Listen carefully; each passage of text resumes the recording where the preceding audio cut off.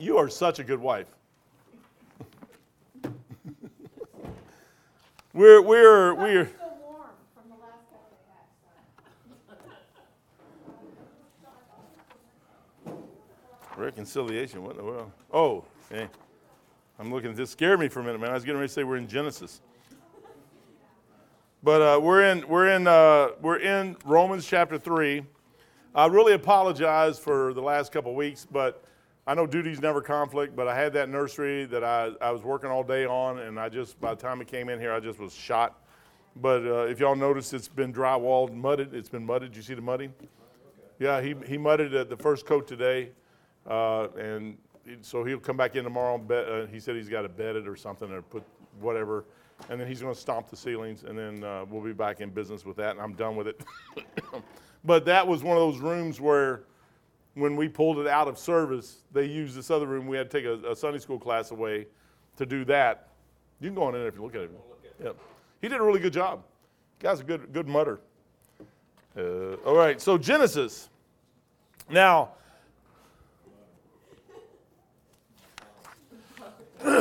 Genesis, not Genesis. We're in Romans. Any questions about anything?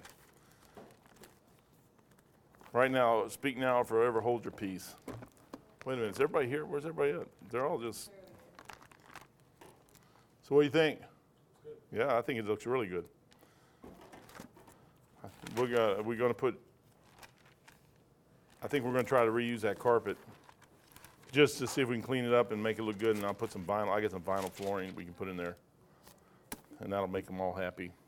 Maybe. Romans chapter 3. Romans chapter 3. And we started through the series of stuff that we were looking at. I'll wait till they get in here. They're still... What are they doing in there?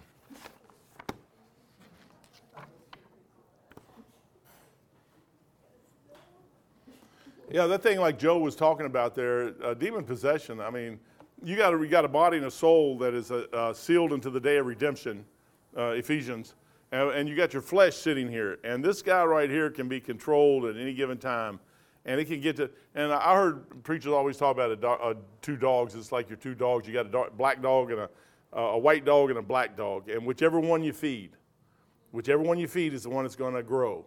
And the problem in Romans chapter 1 is clear on that.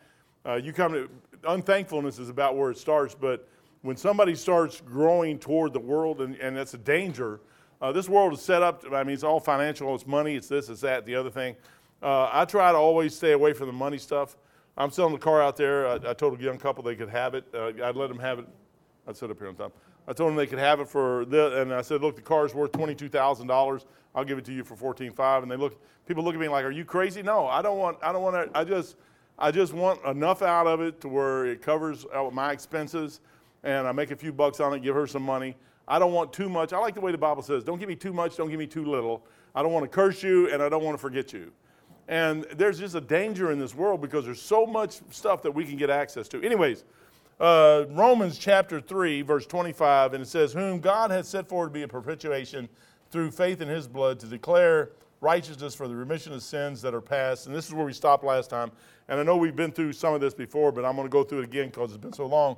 Through the forbearance of God. The definition of propitiation is to appease or render favorable, to conciliate. It's to make God, Jesus Christ. You and I could never stand before God. That's what's wrong with the Catholic Church. That's what's wrong with all the churches out there, is they're trying to say, we can get you through. You can't get anybody through. You can't get them through. Somebody had to make, and I'll go to John. I think it was John chapter 20, maybe 19, John chapter 19. It is important. 20. Verse 17. Actually, go to 20:15. Jesus said unto her, talking to Mary, Mary's brother by herself, sad because she can't find the body. Woman, why weepest thou? Whom seekest thou? And there's two questions there. Why are you weeping, and whom do you seeking? She supposed him to be the gardener, said unto him, Sir, if thou hast borne him, she's looking for his body from hence, tell me where thou hast laid him, and I will take him away. Jesus said unto her, Mary. She turned unto him, said unto him, Rabboni, which is to say, Master. So as soon as she turned, she knew exactly who he was. And he makes this comment right here after that. Jesus said unto her, touch me not, for I have not yet ascended to my Father, but go to my brethren. So he was making it very clear to her, and thank God that she listened and heeded what he said. From the beginning of time to right there, everything that was ever in play was right there. Jesus Christ is getting ready to leave this planet and head to heaven and walk into heaven. You're such a good wife. I will keep you. My mom called me today. Well, actually, Beth called me. And there's this guy over at the nursing home, and my mom is a Catholic, good Catholic. And so the guy pulls Beth off the side up. Can I say this? You don't mind it. It's funny. To me, it's funny. It is? Well, it's not embarrassing to you. It's actually it's a shoot. But anyways, I'm sitting there, and Beth calls me. She says, Mike, we got a problem. Houston, we have a problem. I'm like, okay, what's the problem? Well, there's a male nurse over there, and he's like half our age. He could be our son. And Mom thinks that he's trying to get Beth and have an affair with her. So Beth walks in, and here's this guy with another nurse. And he goes, what do we do? Your mom is driving us crazy. I said, so I called Mom and talked to her. Poor Beth, I felt so sorry for her. And I'm like, I told Mom, I said, I have never had to not trust her 33 years. And that hadn't even been the issue. That hadn't even been the issue. Why wasn't the issue? Because 33 years ago, the Lord told me to marry her. That settles it. I'm done with it. I can trust her because I know if she messes up, the Lord's going to smack her into the middle of next week. How do I know that? Because he smacks me in the middle of next week. So I know exactly. If he tells me that's his daughter, I'm done with it. Well, anyways, I call my mom. I never said that. I'm like, you liar, man. You liar. You better get to the Catholic Church and you better do something because you're going to go to purgatory forever. But anyways, this right here, Jesus Christ, from the beginning of time, he's getting ready to make that propitiation for you and me. And if Mary would have just reached out and touched him, he would now be unclean. All the stuff he went through, the purification process he went through, going to hell 3 days for us, there's a purification process that went on that you and I will never understand in a million years. He might have only dropped in hell for a second, dropped the sins off him, get them off him, shot over to Abraham's bosom for 3 days because he said he's going to be in the heart of the earth 3 days and 3 nights. Jonah gives you that thing out there. And Jonah is in the belly of the whale for 3 days and 3 nights. That's a perfect picture. Weeds wrapped around his head. He goes down to the bars. When you read the book of Jonah, you're reading about the death, burial, and resurrection of Jesus Christ. The only thing is a fish didn't spit Jesus up. He came back up on his own. But Jesus right here is clean. You and I could never be there. Not right there. Not on this planet. Jesus Christ did it for us. He became our propitiation. A lot of times when we look at these words and we don't catch exactly what he did for us, and the thing. So there's a whole list of words there that we have at our disposal, I would say. 16, 17. Y'all got a list of these words? I gave you everybody a list. You all have those? You should have them.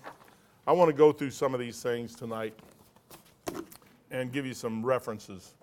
Wait a second. I better go back to Romans. So, justification. Take your Bibles, go to Acts chapter 13. The first one there is justification, Acts 13.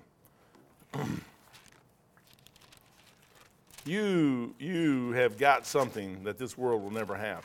And I think the reason the world has a problem, and we get, like even the question about demon possession, we should be so far from that never even occurs.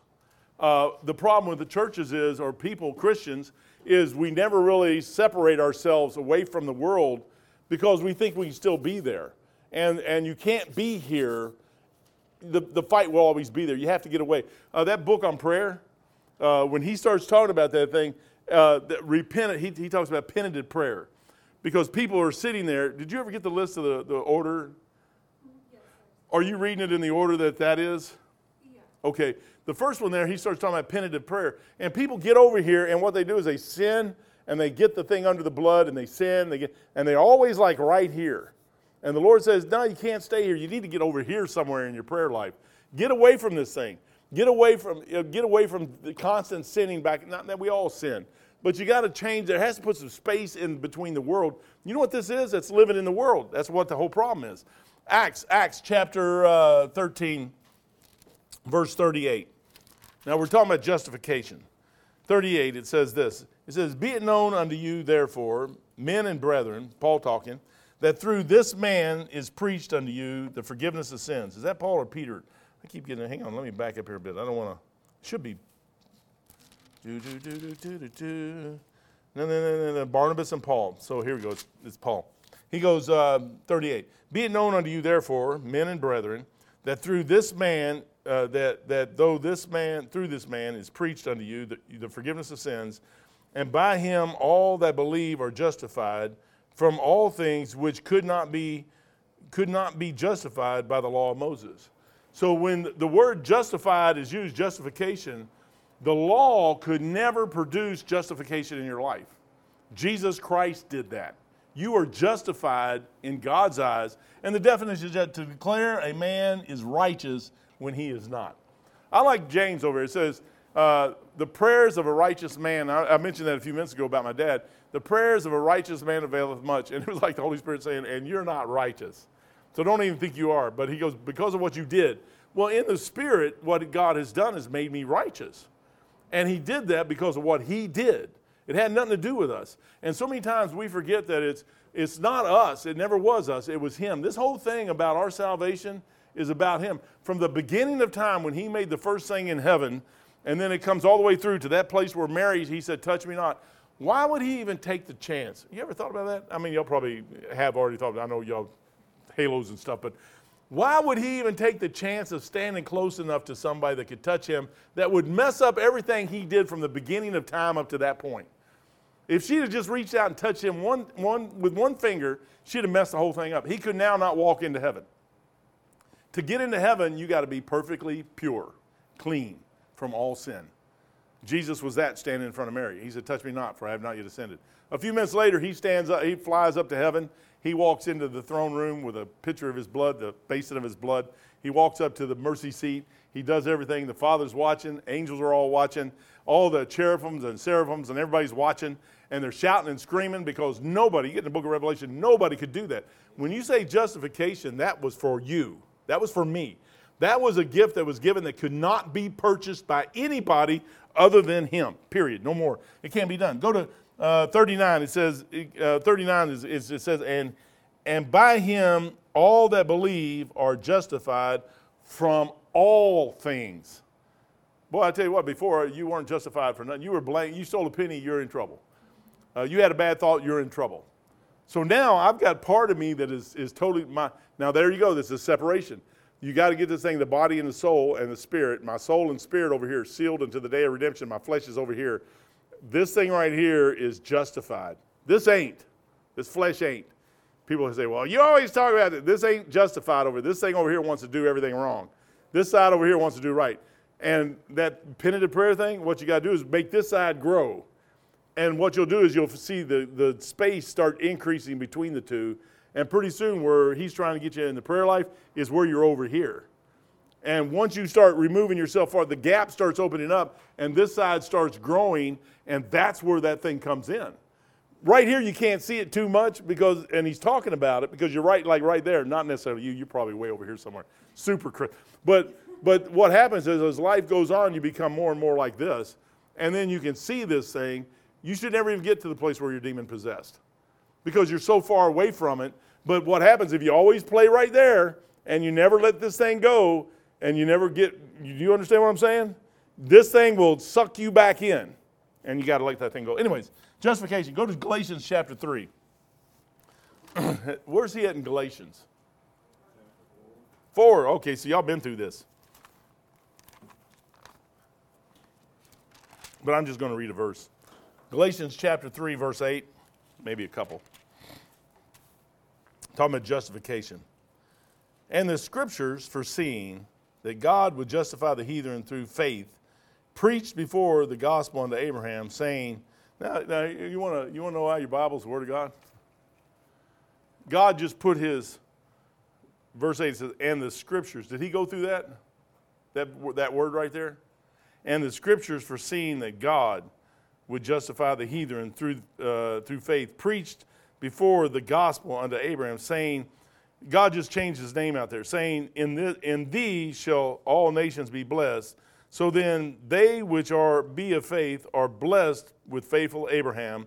For as many as are of the works of the law are under the curse of the law, for it is written, cursed is everyone that continueth not in all things which were written in the books of the law to do them. So if you're trying to live under the law, you ain't going to make it. But then he goes on, he says, but that no man is justified by the law in the sight of God, it is evident, for the just shall live by faith. And the law is not of faith, but the man that doeth them shall live in them. Christ hath redeemed us from the curse of the law, being made a curse for us, for it is written, cursed be everyone that hangeth on a tree. So Christ, by what he did for us, he took the curse on himself, went to a place called hell, dropped it off, came out of there crystal clean, pure as anything, as white as snow, shot into heaven, and because of what he did, he opened the door for us. We are justified by what he did from the law. The law doesn't apply to you anymore. Everybody says, well, don't do this, don't do this. You can do anything you want. Now the question is would Jesus do anything that you want? What would Jesus do? And that's the hard part. Justification. Redemption. Go to Galatians 3:13. We're already there anyways.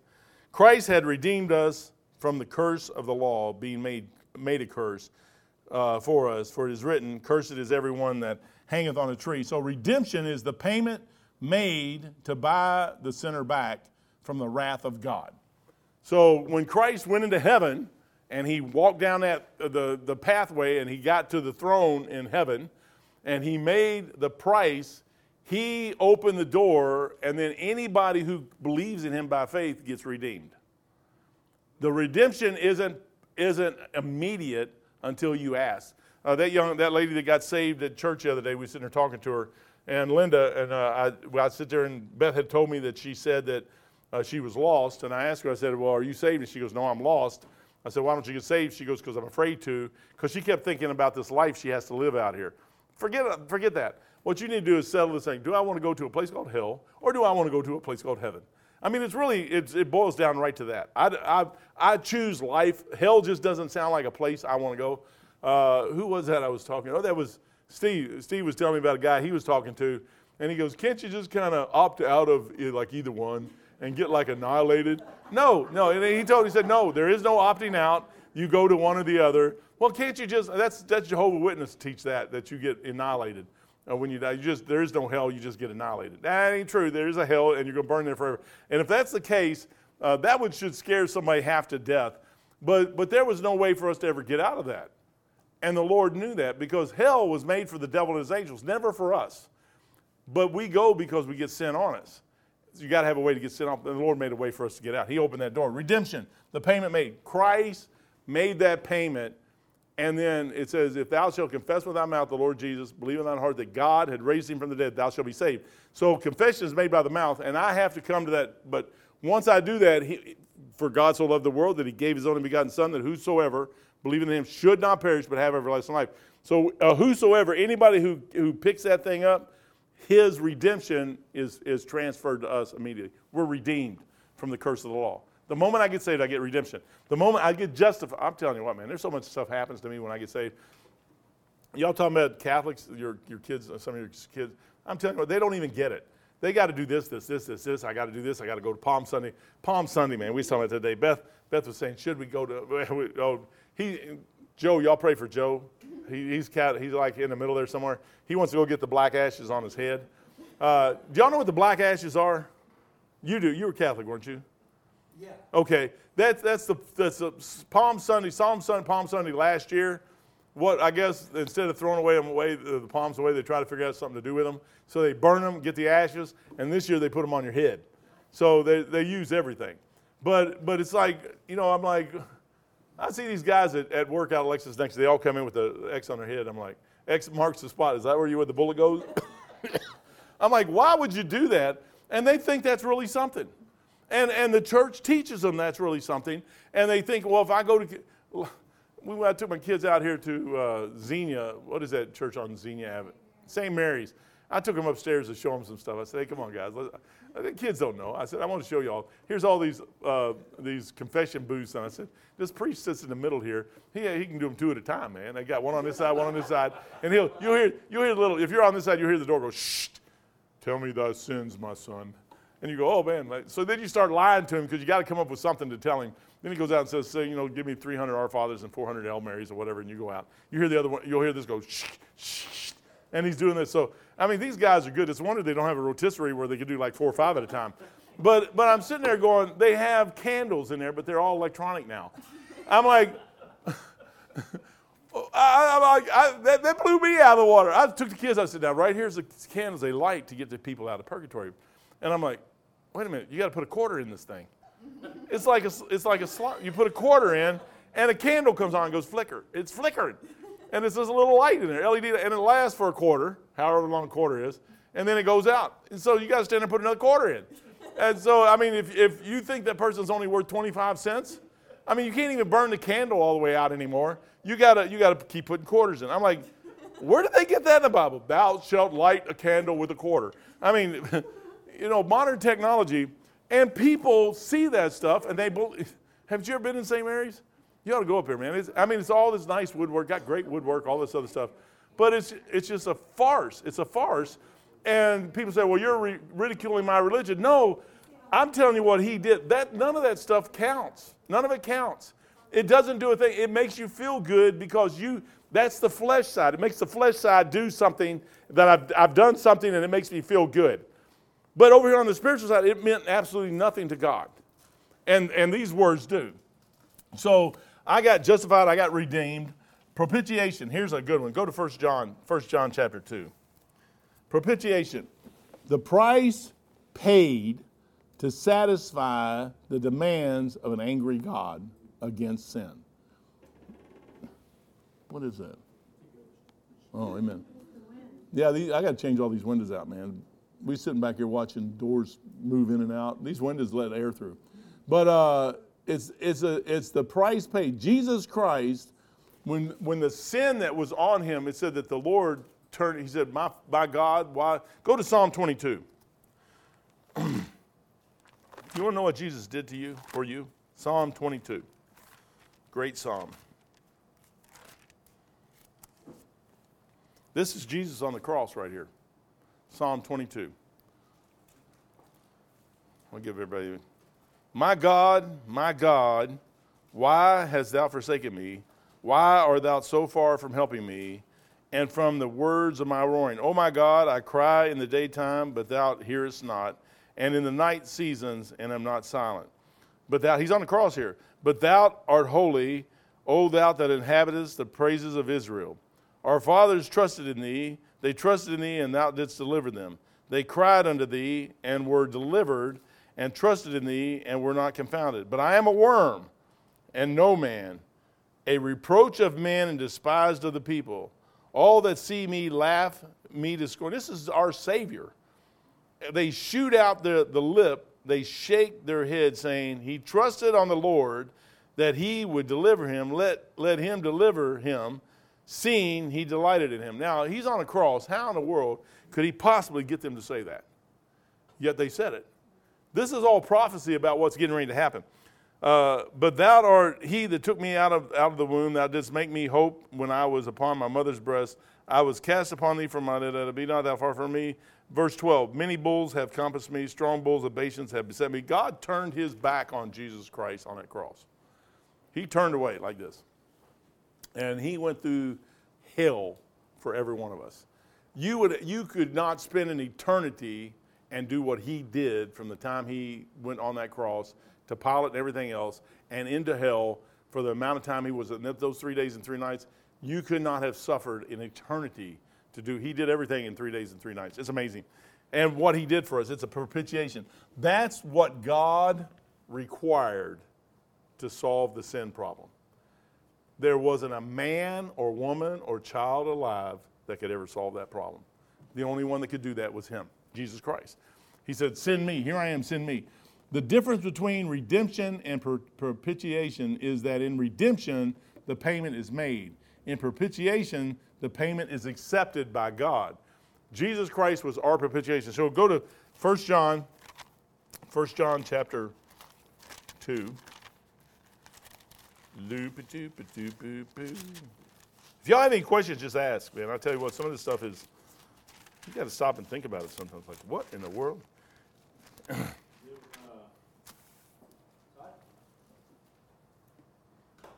after the guy tells you to say whatever for your sins, Mm-hmm. do you have to, like, I mean, they got a room you go to do all this before you're allowed to leave? Or Where? do you do it at home, or? The Catholic Church? Oh, you just do it in a pew out there, man. You go out there. I used to do it all the time. And you say, Our Father which art in heaven. Now, the question here is it the Luke Our Father or the Matthew Our Father? Because they're different. He doesn't give you any choice, so I guess you can choose whichever one you want. But Matthew one be the more common? I don't know. I mean, I think Luke is just as spiritual as Matthew. So Luke was with Paul at the very end, so I would think the Luke one would be better than the Matthew one. But, I mean, I don't know which one. If you got an option here, I would do the shorter one. I like the one, you Our Father, you Our Father. If he goes out and tells you to say 14 Our Fathers, I mean, after a while you get tongue-tied. Our Father which art in heaven, hallowed be thy name. Thy kingdom come, thy will be done on earth as it is in heaven. Give us this day our daily bread, and forgive us our trespasses. We forgive those which trespass against us. And deliver us from evil. For thine is the power and the glory. And then after a while you're going, Our Father which art in heaven, for thine is the power and the glory. And I'm like, by the time you get to Our Father, Our Father, Our Father, Our Father, and you finish it up, I've done the... It's like writing sentences. Exactly, man. Exactly the same way. So what do you do with that?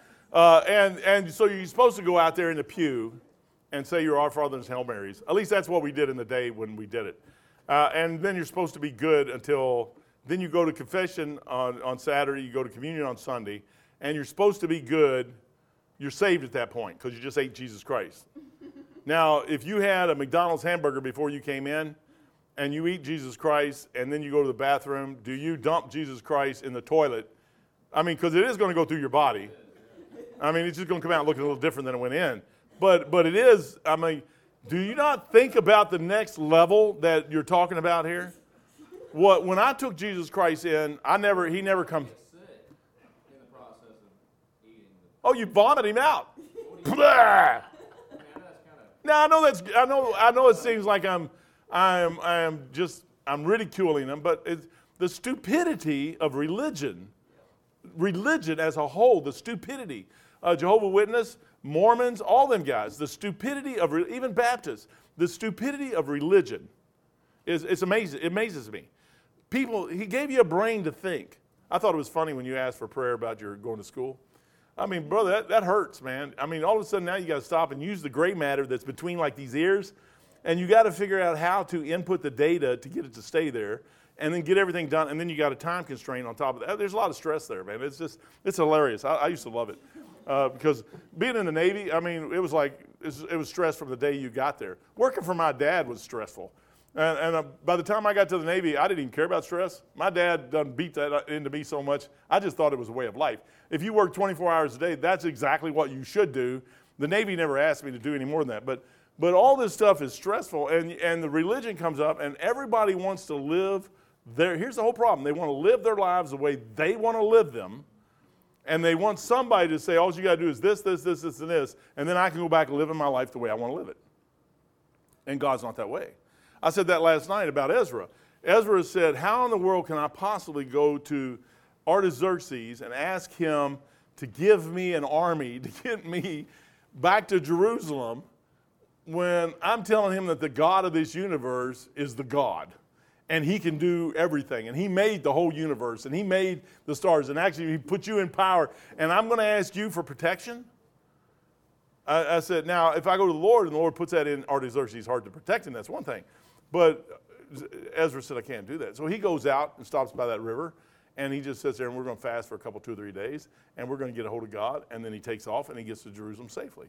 And, brethren, so many times what we do is we forget that this thing called Christianity, once you get saved, it becomes a walk.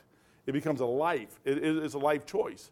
And we chose that. I chose that in 1980. People say, why do you do what you do? Because in 1980 on a back porch, I chose Jesus Christ. I knew exactly what I did. I didn't know exactly what I was saying. And it took me some while to figure out exactly what I did there. But that's the starting point for me. And I said, well, this isn't just something that you do. And I've done it, and I sit on the shelf over, and now I'm good to go, and I go do whatever I want to do. The Lord says, no, you can't do what you want to do, but you can try. And it's going to hurt, but you can try. Man, I tell you what, I got 6 tickets one time from a police officer. And it was right up here, right at Burkhart. What is it? It's what's that right there, Burkhart? No, it's at Linden Ave or Grange Hall, where it dead ends into that road right there. Kemp. I'm sitting at Kemp, and right there, and my house is down this road, and the church is right down there, and the Holy Spirit says, "Go that way." I'm like, my house is right that way. And the Holy Spirit says, "Go that way. Go to the church." I said, "I'm gonna go this way." And I sat there for seconds. It seemed like days. And finally I said, "I'm going to do it my way." Well, I didn't have tags on my van. I didn't have tags on the trailer. I didn't have the trailer hooked up. I didn't have the lights hooked up. That guy wrote me like 5 or 6 tickets. I went the wrong way. I mean, the Lord was like, I was trying to save you from getting all those tickets. But if you ain't going to listen, you bonehead, go that. Brother, sometimes you got to get to the place where life is in there and you start following after what the Holy Spirit, sometimes you got to learn. That little small, still voice says something. I'm like, I think I'm going to do that.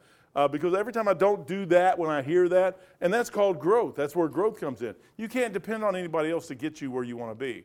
These things he did for me.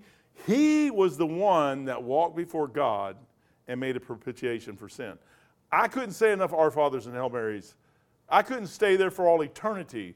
And they say, well, you go to we'll put you in purgatory and you burn all your sins off in purgatory. That's stupid. I mean, why would I want to go to purgatory, man? I mean, well, it's better than hell. Well, wait a minute. Why do I want to go that way anyways? I mean, why would I want to go that way? Oh, well, that way because nobody's good enough. Well, okay, so nobody's good enough to get into heaven. I got that. So I got to go to purgatory and sit there until I burn how many hundreds of millions of years I got to sit there.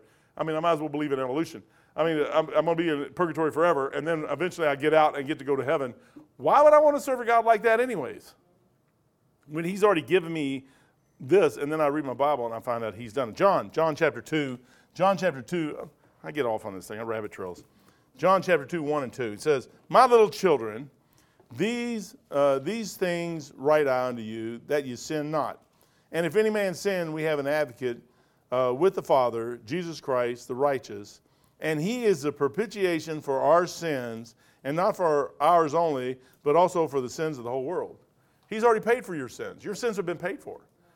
He made the payment. The payment was made. When I trust him, he transfers that to me. I'm sitting there going, check that out, man. I mean, you're talking about free. He said, if he shall make you free, you are free indeed. I'm free. Somebody tries to put me under the law again. I'm like, get out of here. Leave me alone, man. Go to 1 John 4:10. 1 John 4:10. Oh, man. Go to 1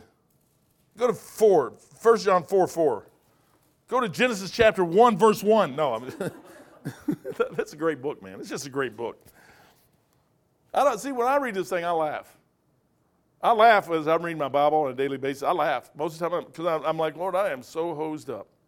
Boy, I am messed up. I said, and if it wasn't for you, I mean, here I am messed up, and I'm trying to read this book to get unmessed up, and there ain't no way I'm ever going to get unmessed up. That's just a book.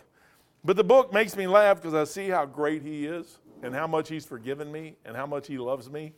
And, I mean, I just get peace. So for 1 John 4:4, it says, Ye are of God, little children, and have overcome them, because greater is he that is in you than he that is in the world. So when you get saved, you get something inside of you that the world doesn't have, and that thing will get you through. Verse 5, they are of the world, talking about the worldly people, the lost people, therefore speak they of the world, and the world heareth them.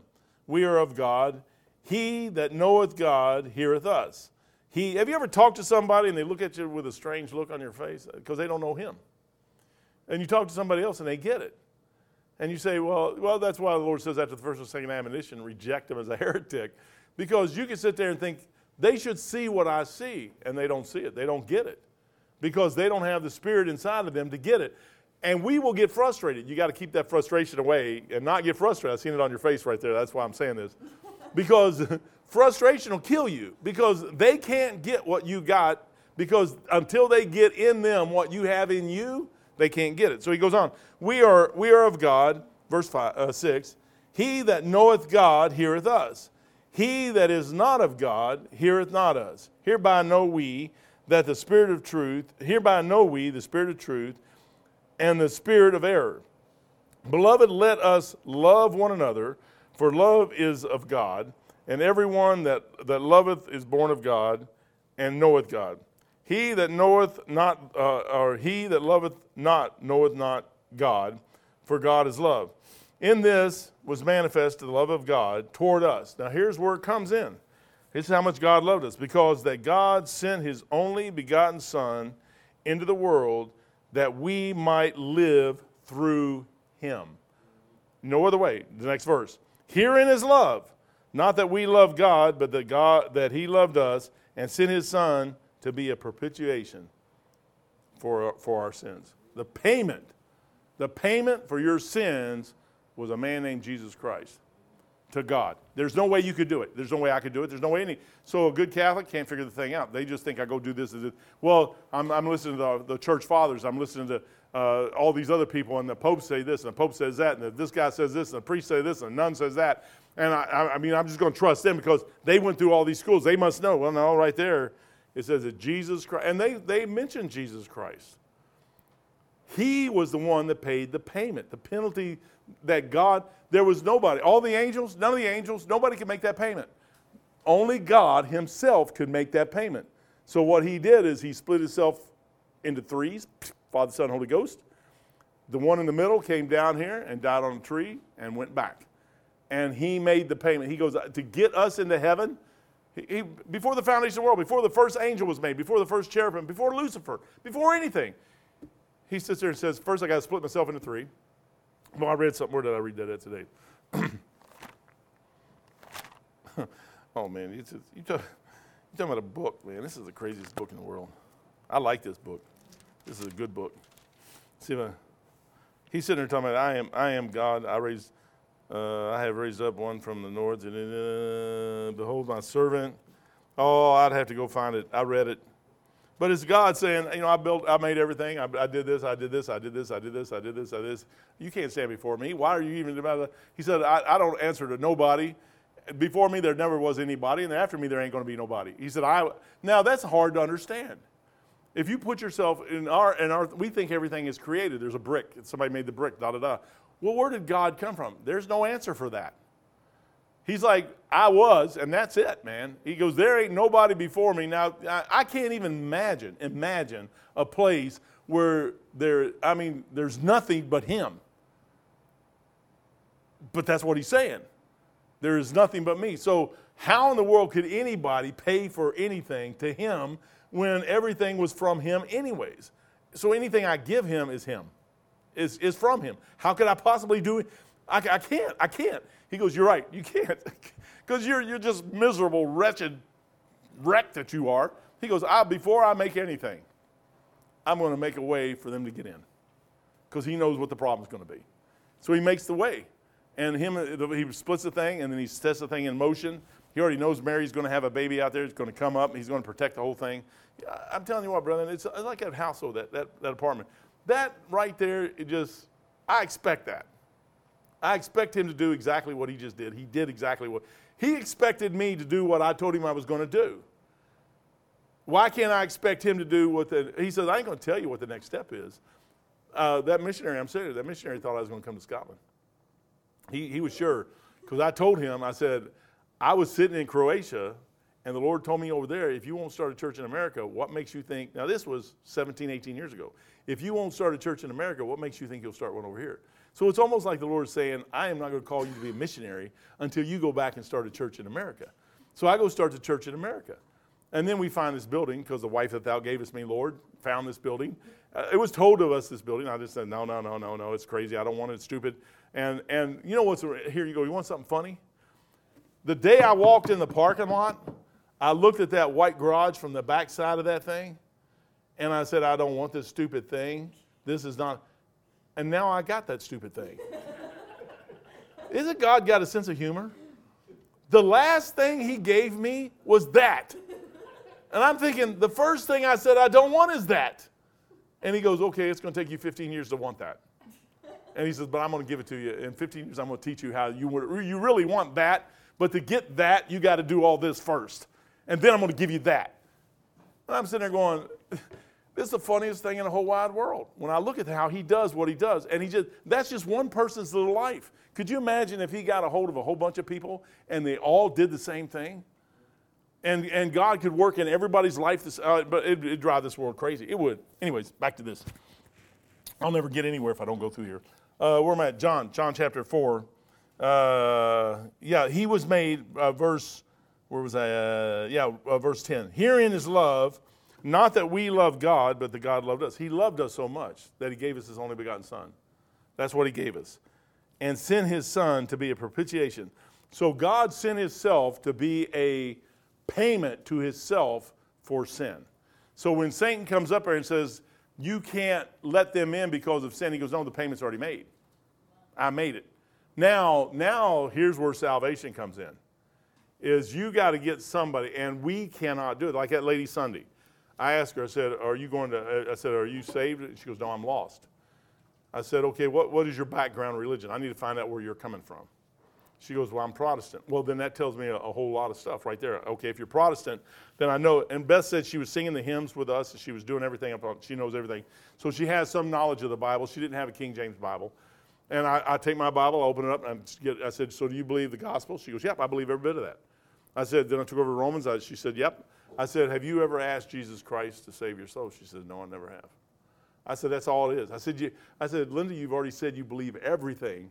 I'm not trying to sell anything. See, I can't sell that. She has got to believe that he made the payment for her and that I can trust him and that change is going to be made and I'm going to get eternal life. Just getting somebody to say a prayer and that's our own foolish pride. Trying to get somebody just to say a prayer so I can feel better and say that they went to heaven when I don't know if they're going to heaven or not. But when somebody goes to heaven, he just said that. If they'll hear God, they'll hear you. If they won't hear you and you're telling them about God, then there's a problem somewhere. I've got a problem. They got a problem. We both got a problem. There's a problem somewhere. I never had a problem with her. It was like taking candy from a baby Sunday with that lady. It was like I held my hand out and the apple fell right off the tree in my hand. I'm like, man, I didn't have to pick that thing. That thing was so ripe, it just kind of fell off. And somebody had already done work in that lady's life and all kinds of stuff, and she knew that she had to trust. She just didn't know how to get there. I helped her to get there. So that's a propitiation. You got to get to the place where you realize what Jesus did. I can do nothing. He's already done everything. So now, we looked at that. Remission. We looked at remission. Hebrews 9:22. Go to Hebrews 9:22. A couple pages over. What time is it? Oh, man. It's almost quitting time. Hebrews 9:22. How's Bud doing? Oh, that's a good idea. I don't believe it, but that's a good idea. I'm doing my best. Yeah, because Beth says that all the time, too, and she doesn't do it either, man. There's something about you ladies that got to have the last word. Oh, man, we was at that luncheon today, and I'm sitting down there, and I said, guys, look at that down there. And Beth's going, and she just never stopped. And I'm thinking, she's always telling me that I got a big mouth and I talk all the time. And she's just down there. I'm like, these other ladies, I don't know where they're getting the opportunity to get in onto this thing. I'm sure maybe they're all just going all the time. It just sounds like a buzz. Everybody's talking. But I can't win, man. I've learned to just shut up and it's fellowship. All right. We're looking at remission. Hebrews 9:22. It says, and almost all things are by the law purged with blood. So if you get in the Old Testament, you got a sheep, this, and without the shedding of blood, there is no remission. So before your sins can be remitted, a blood offering has to be made. And you got to look at it. I ask people, say all the time, I said, well, when was the last time you offered a lamb? Well, I never have. I said, well, you got a problem. I said, it's got to be a blood offering. You can do this with Catholics. You get them all over. Where's your lamb at? You got to have a lamb. Everything is by the blood. They want to get rid of that word blood out of these new Bibles. They don't like the word blood. I've seen people, man, they go to a car wreck site and there's blood all over the place, throwing up all over the place when they see blood. Blood just is something people don't like. It just seems like, but it's the shedding of the blood.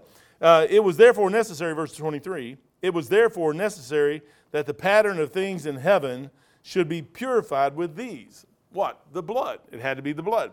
But the heavenly things themselves with better sacrifices than a bull or a goat. It can't be. It's Jesus Christ. For Christ has not entered into the holy place, verse 24, made with hands, which are the figure of the true, but into the heavenly itself. So when you look at the Old Testament and you sit there and start seeing them making the tabernacle and they're making this, these are pictures of things that are actually in heaven.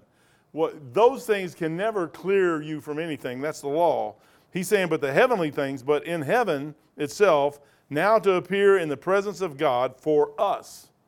You could never do that. He had to do that. Nor yet that he should offer himself often. Here it goes, man. You talking about eternal security? Watch this one. As the high priest that entereth into the holy place every year with blood of others. For then must he often have suffered since the foundation of the world. But now once, in the end of the world, hath he appeared. That was 2,000 years ago. When he says the end of the world, and 2,000 years later we're still waiting, to me that seems like a long time ago. But he goes, okay, now at the end of the world hath he appeared to put away sin by the sacrifice of son. It's gone, man. It's gone. Because of what he did, sin is gone. So when a person trusts Jesus Christ, you're justified, redeemed, you receive the payment that he made, the propitiation, you get your sins remitted. Go to 10 verse 11. This will change your life. I mean, this is good stuff. It'll make your head hurt, but it's good stuff. 10 verse 11 to 18, man. We'll stop here. Rats, man. And every priest standeth daily ministering. This is the Catholic Church. And offering oftentimes the same sacrifice which can never take away sin. I can't do it. It can't do it. But this man, after he had offered one sacrifice for sin forever, sat down at the right hand of God. It's done, man. It's done. I don't have to do it anymore. The payment was made. The propitiation was made. God is now happy, smiling. They're all Father, Son, Holy Ghost, tickled pink, ready to go. We're ready now. Let's start this thing. Somebody, I'd like to meet the first person that got saved. There has to be somebody that got that thing first. And I'd like to meet that person. In heaven, I mean, he might have a plaque up there. Here's the first person ever to get saved. I don't have a clue who that guy was or that lady was or that child was. I don't have a clue who that was. But somebody had to get in on that thing, the first one, and then they're the example for all the rest of us. For from henceforth, expecting till all his enemies be made his footstool. That's what's going to happen. By what he did at Calvary, that wasn't the end. That was the end for us, but it wasn't for him. What the end for him was when he walked before God himself. That's a really rough one, man. If you think about it, Father, Son, and Holy Ghost, these three are one. They're one. They used to be one. Now they're three. They're one, but they're three. They're one. They're like a football. That's the stupidest thing I ever heard in my life, but it kind of makes you understand a little bit. But he's walking down through there in front of himself. The Lord said unto my Lord. David said that. He's talking about his God and God. God walks before God and makes an offering to himself, for himself, to cover some stuff that he never even did. Because the rest of us are going to be boneheads, we're going to mess it up. So anyways, I better shut up. Man, I keep going. If I don't, we won't get through this thing. From henceforth expecting to verse 14, for by one offering he hath perfected forever them that are sanctified. There's the word sanctified. You want an eternal, how in the world could you miss eternal security? How could you possibly, forever? When I trust Jesus Christ, if I trust him, how could you miss that? For by one offering, not every Sunday morning taking the communion, I don't have to go Saturday afternoon and take confession. I don't have to. But what happens if you take the communion Sunday and you sin Monday and you die Tuesday? You're going to have a problem. Because now you never made it to Saturday to get back to Sunday so that you can. The thing to do is after you take communion, die right there. And not sin between the time you start to die and hit the floor, which I don't think is possible at all. I think we're all going to mess up on the way down. For by one offering he had perfected forever them that are sanctified. I'll get into the word sanctified down there a little bit further. He goes, whereof the Holy Ghost also is a witness to us, for after that he had said before, this is the covenant that I will make with them after those days, saith the Lord, I will put my law into their hearts and in their mind. Now he's talking about the Jews there, and their sins and iniquity will I remember no more. I mean, I'm telling you what a blessing is? I mess up all the time. I really do. And I'm sitting there going, Lord, thank you. And he goes, for what? I said, for forgiving me. Of what?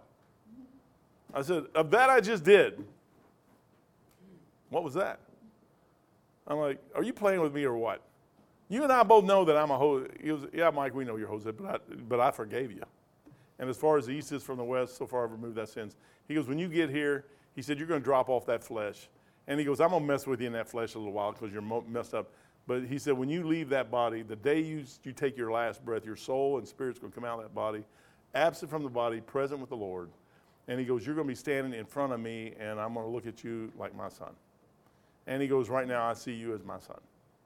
And you can trust me. When I talk to people like my mom, I feel so sorry for my mom because she's sitting there and she's never, I told her today, I said, Mom, the reason you think Beth is having an affair with this guy or this guy's trying to have an affair, I was supposed to go over and beat him up. That's what, it sounds like some, that sounds like some, that sounds like some high school kid. I told my brother, I had this guy one time come up to me, and that's probably why my brother hates me. But he said, my brother's bigger than your brother. I said, my brother will beat your brother all up pieces, man. So his older brother went and beat my brother up. Danny didn't survive too good that fight, but I was like, okay, next. Let me see if I can find somebody else that can go beat my brother up. I never did get any fights like that, but both my brother kept getting beat up all the time. But, you sit there and look at that, and as what Jesus did for us, brother, I mean, that ought to light you up and get you up. This world is not my home. We're just a passing through. And no matter what goes on here, you just got to let that stuff go. I'm sorry to interrupt. No, there ain't even. When Christ, when Jesus said, "Do this in remembrance of me," Mm-hmm. that he wasn't saying the Eucharist, what the Catholics do. Right. He was talking about the When they have the bread and the wine. He said, "This is my body. This is my blood." Yeah.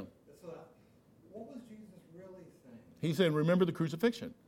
Remember the death, burial, and resurrection of Jesus Christ. That's what the body and the blood is. He says, as often as you do this in remembrance of me. So, Because that's what they will say. The Catholics. yeah. That's what they said. What's that? Jesus did here.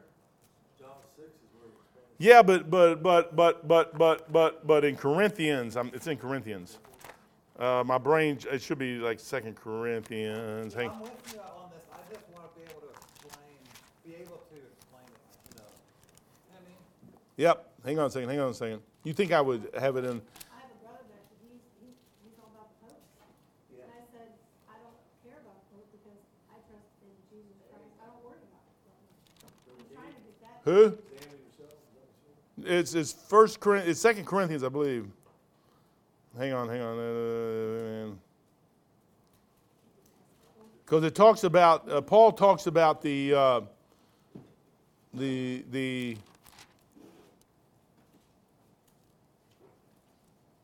man. Who? 1 Corinthians chapter 11. Is it 1 Corinthians? I thought it was 2 Corinthians, but hey, yeah, okay. You're right. Right here, I got it. In 1 Corinthians 23. It says, "For I have 1 Corinthians chapter 11. For I have received of the Lord that which I also delivered to you, that the Lord Jesus, the same night in which he was betrayed, took bread, and when he had given thanks, he brake it and said, Take, eat, this is my body, which is broken for you." That's the cross. "This do in remembrance of me." And so you're supposed to always remember the crucifixion. And after the same manner, he took also the cup, and it says, "When he had supped, saying, This cup is the New Testament of my blood. This do ye as often as ye drink it in remembrance of me. For as often as ye eat this bread and drink this cup, ye do show the Lord's death till he come. Wherefore, Whosoever shall eat this bread and drink this cup of the Lord unworthily shall be guilty of the body and the blood of the Lord Jesus. But let us examine himself, and so let him eat that bread and drink that cup. For he that eateth and drinketh unworthily and drinketh damnation to himself, not discerning the Lord's body. For this cause many are weak, and it goes on. So what you're remembering isn't the Eucharist, and it's not getting saved. I'm already saved. Every time, that's why we do it once a year at Easter. And actually, Easter's the right word. Easter has nothing to do with the resurrection of Jesus Christ. Easter is after the resurrection. The Passover's already occurred. Easter happens after the Passover. Jesus died on the Passover 3 days later. So Easter is a pagan holiday, and here's all the Christians pick the thing up and, we're going to have Easter dinner, and we're going to have Easter dresses, and we're going to have Easter this, Easter that. Easter is a pagan holiday, and it isn't even the time Jesus died. So Jesus died on the cross, shed his blood. They put him in a tomb 3 days later. So when you eat that, when we do, we call it Resurrection Sunday. When we have that, what we do is we have the Lord's Supper. Thank you. And what we do is we remember what he did for us. That's what you're remembering. That you remember the last night, where the death, burial, and resurrection, and him coming back out of the grave. And that's exactly what that is. What they're saying is, first of all, if I have to eat that every Sunday, then they got to constantly make an offering you better be making that sucker every day. My Uncle James lived next to the Catholic Church up in Findlay, and he was over there at Mass every morning getting the Eucharist, every morning. He knew he was a wicked devil. He had a nice car, but he knew he was a wicked devil. He had a 66 Chevelle blue, navy blue. Oh, it was a beautiful car, man. It had plastic. I still remember it had plastic on the seats. He had the plastic stuff on it so you couldn't get nothing on the seats. I mean, this guy, he's a postman. I don't know if you can trust him at all, man. But every day, man, every day he's over there. He never got married. I don't know what his problem was. But he was over every day, man, getting the Eucharist, man. And I'm like, my little sister died, and I got to preach a funeral, and James was there, and a good Catholic, and there's 3 Baptist preachers preached at his funeral, and the first one preached, and then I preached, and the last one preached, and gave not an altar call, but a salvation call, and Uncle James raised his hand. He said, if you're in here and you believe that Jesus Christ died for your sins, and according to Scripture buried, raise your hand, and we'll say a prayer. And James repeated exactly what the guy said. So he may have got saved that day. I have no idea. I know a Catholic believes this stuff, but they're so steeped in the stuff that goes on, like the Eucharist. Why would you do it? With verses like I read over in Hebrews, why would you, every day, he says you do it once forever. So Jesus says, as often as you do this, you can do it once in your lifetime. It doesn't really matter. If you do it once and you remember that Jesus died for you and shed his blood at Calvary, it's the blood that cleanseth you from all sins. And he says, you got to eat me. And they think you really got to eat him. I'm like, what do you get? He's a piece of bread. And then they have the little temple, the tabernacle that they open up. And they bring that chalice out. And it's like, oh, look at this. We got little Jesus. I'm like, come on, man. I mean, all you did was, this is the Catholic Church, when Jesus died, the veil of the temple was rent in twain. The Old Testament religion ended right there.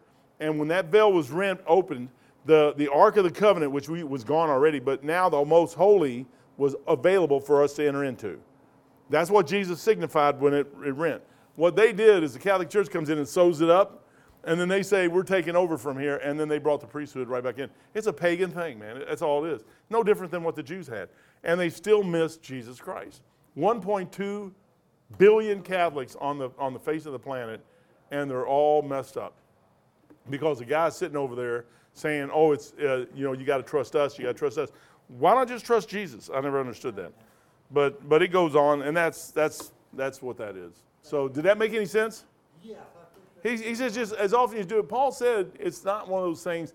Nowhere in here does it say Eucharist. Nowhere in here does it say you have to do this every day. Nowhere in here does it say any of that stuff.